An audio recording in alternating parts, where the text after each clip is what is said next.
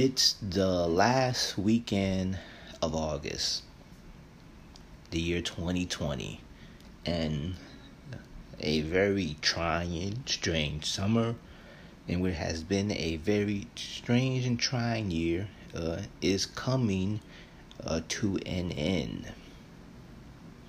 There's been so much that is going on, not only this year or this summer, but just in the past week or two. We've seen the unrest in Wisconsin with the shooting of Jacob Blake. The aftermath of that, we had the Republican National Convention. And look, this has been a summer of protest. But the issues are not new. The issues of justice and systemic racism and bias have been with us for a very long time. And I think the question that I always ask myself is, will there ever be a moment, will there ever be a Star Wars-like moment when it comes to this battle against injustice? And by Star Wars, I mean the very first Star Wars film, also known as Star Wars A New Hope. You know the end of the film after they've blown up the Death Star and you see Luke Skywalker and Princess Leia and Han Solo and Chewbacca. They're receiving medals from the Rebel Alliance. And of course, it's this symbol of great victory. Now, of course, there are more movies and there are highs and there are lows and there are lows and there are highs. But you do wonder, would there ever be a moment in the story of America and racism and discrimination where we will be able to celebrate a true celebration, to say that we have turned a corner? Now, we have had moments where we have turned a corner. It's important to reflect that. You know, we just had the anniversary of the famous March on Washington 57 years ago. And look, the Civil Rights Act and the subsequent ones and legislation in the 1960s were huge, and we should not discount them. But obviously, more work has to be done and had to be done. And we're still not there yet. And I'll be honest, I don't know when we will get there. This is sort of situations where you have to sort of reconcile the fact that, there are battles that you start or are a part of that you may not see the outcome. You may not know the final result. We may not see it. So we can only hope, right? And sort of build a foundation of more love and compassion and justice and empathy, and sort of keep passing that along, planting those seeds of righteousness so that they can bear fruit, perhaps in our time and also in the subsequent time afterwards. Now, very sad news this last night. Chadwick Boseman, a very talented actor, passed away after a battle with colon cancer, which no one knew of. I had never heard of him being sick, and apparently no one really knew. Hollywood gossip, anything like that. And a really talented actor. He played so many iconic figures. He played Jackie Robinson. He played James Brown. He played Thurgood Marshall. And of course, he really became a global star when he began playing the character of Black Panther in the Marvel Cinematic Universe movies. It's really Black Panther was a cultural phenomenon when it was released a couple years ago. Took the box office by storm, and Chadwick Boseman, like a lot of great actors who play superheroes, really sort of just embodied what that character was supposed to be, with integrity and honesty and warmth and intelligence. And the last thing I watched from it was Spike Lee's The Five Bloods, which is currently airing on Netflix. And just a really talented actor, gone too soon. And, I think people will probably spend time looking at some of his film, his performances, and sort of honoring them, celebrating them, and also wondering what could be. Because, I believe he's 42, he's about to turn 43 later this year. And that's still very young for an actor. So you think about the performances that he still had in him, the amazing roles in movies he still could have done, and so it's a tragedy in so many ways, especially for his family and loved ones. So rest in peace to Mr. Chadwick Boseman. So since we're on the topic of movies, a movie that I recently saw, a movie that I've been wanting to watch for years, but just didn't get around to it, is The Sheltering Sky, based on the 1949 novel by Paul Bowles. And Paul Bowles was a music composer who left America, left New York, and he settled in Morocco, in Tangier, in North Africa. And he wrote these these amazing novels set in that area. And The Sheltering Sky is one of them. Might be his most famous work. So I finally saw the film, which was made and released in 1990. It was released in 1990 and it stars John Malkovich and Deborah Winger. And I have to say, I was really eager to see the movie because I love the book so much. It's a great book. But when I was like, the movie's probably not gonna be as good as the book. But I really did enjoy the movie. Of course, John Malkovich, who's decades just been giving great performances.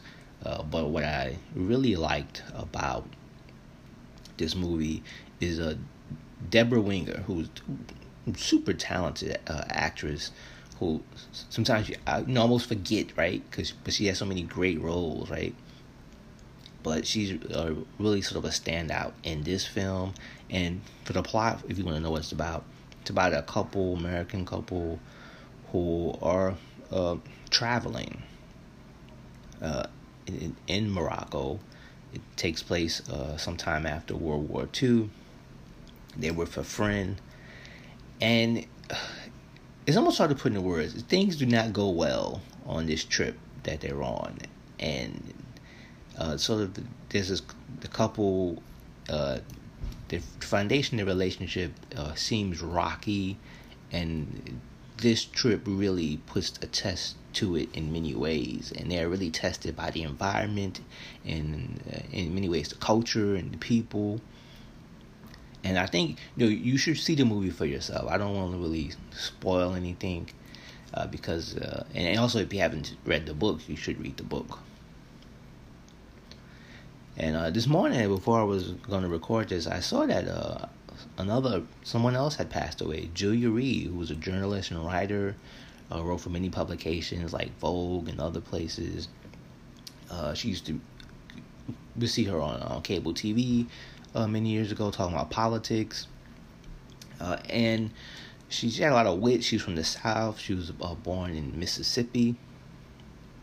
And she just had a lot of sort of wit and intelligence.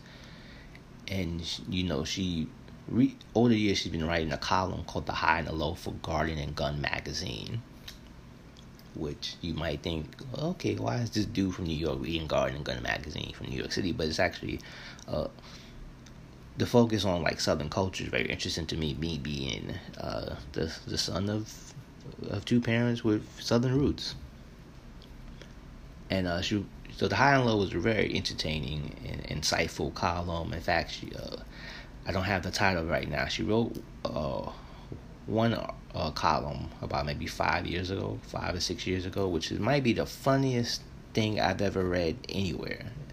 It was about politics. It dealt with Louisiana, with the former governor Edwin Edwards, who had gotten in some trouble back in the day, and also interjected a trip to Paris to a fashion show. And she's just a really talented writer, so I was really sad to see that pop up on my phone that she had passed away.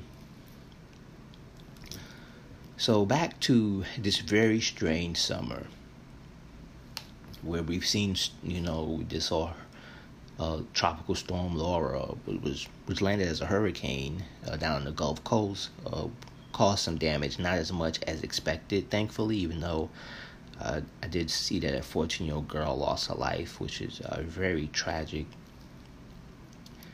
And of course, I think we were expecting some rough weather here in the New York metropolitan area over this last weekend of August, where, I saw a news report about indoor dining and outdoor dining. Outdoor dining. A lot of restaurants want indoor dining, but here in New York City, they are sort of forced to rely on outdoor dining. So there's a lot more street closures and things happening. And it's really, restaurant industry is the heart and soul in many ways of New York City, because one reason people come to New York, they want to check out good restaurants. Also, the people who work in restaurants, the line cooks, the dishwashers, the wait staff, the host and hostess. These jobs are a lifeline. And if they don't exist, then, it has a huge impact on not only on the economy of the city, but also, I think, on the culture. As we're trying to get back to normal, whatever that could be, whatever that will be, we don't quite know yet. But, it's, everyone's trying to survive. The businesses are trying to survive. People are trying to survive. Not only, just from economically and physically, but I think emotionally, people are trying to survive. People are trying to get through these very hard times as best as they can. And look, it's difficult. You turn the news on, or you look on Facebook or any other social media, and you see, except maybe Instagram. Instagram is like an alternative universe, which I actually like. I think I spend more time on Instagram than I do any other social media platform, which is, I like it because, hey, there's a lot of pretty pictures. Sometimes there are pretty people in the pretty pictures. Sometimes there's really nice pictures of food. Where on Twitter, there's like everyone's a political expert, including myself sometimes, right? We've all got strong opinions about things happening. And then on Facebook, I don't even know I can't even describe Facebook anymore. I don't think even Mark Zuckerberg knows what Facebook is anymore, except that it makes him a lot of money. But it's just, there's a part of me, as much as I love the instant access to information and to people, there's a part of me that would love to disconnect the internet. Maybe for a trial period. Maybe for 90 days if there was no internet. I would just love for our brains to sort of get a little less mushy from so much inundation of information and opinion. I don't know if the human brain was meant to know so much about other people's thoughts. I think that the mystery of not knowing everything about what everyone is thinking all the time is healthy, and since we are so in tuned, we may know too much. Now, of course, we don't have to. There are plenty of people who are not on social media, which is always seems kind of like, whoa, you can do that? You don't have to be connected? For some people, they don't. Now, depending on what field you work in, some people don't have a choice. They have to be on social media. But for the people who don't have to be on it and who are not on it, I'm envious of them. Because it's like, wow, that's like real power. You really disconnected. You really detach from some of these things.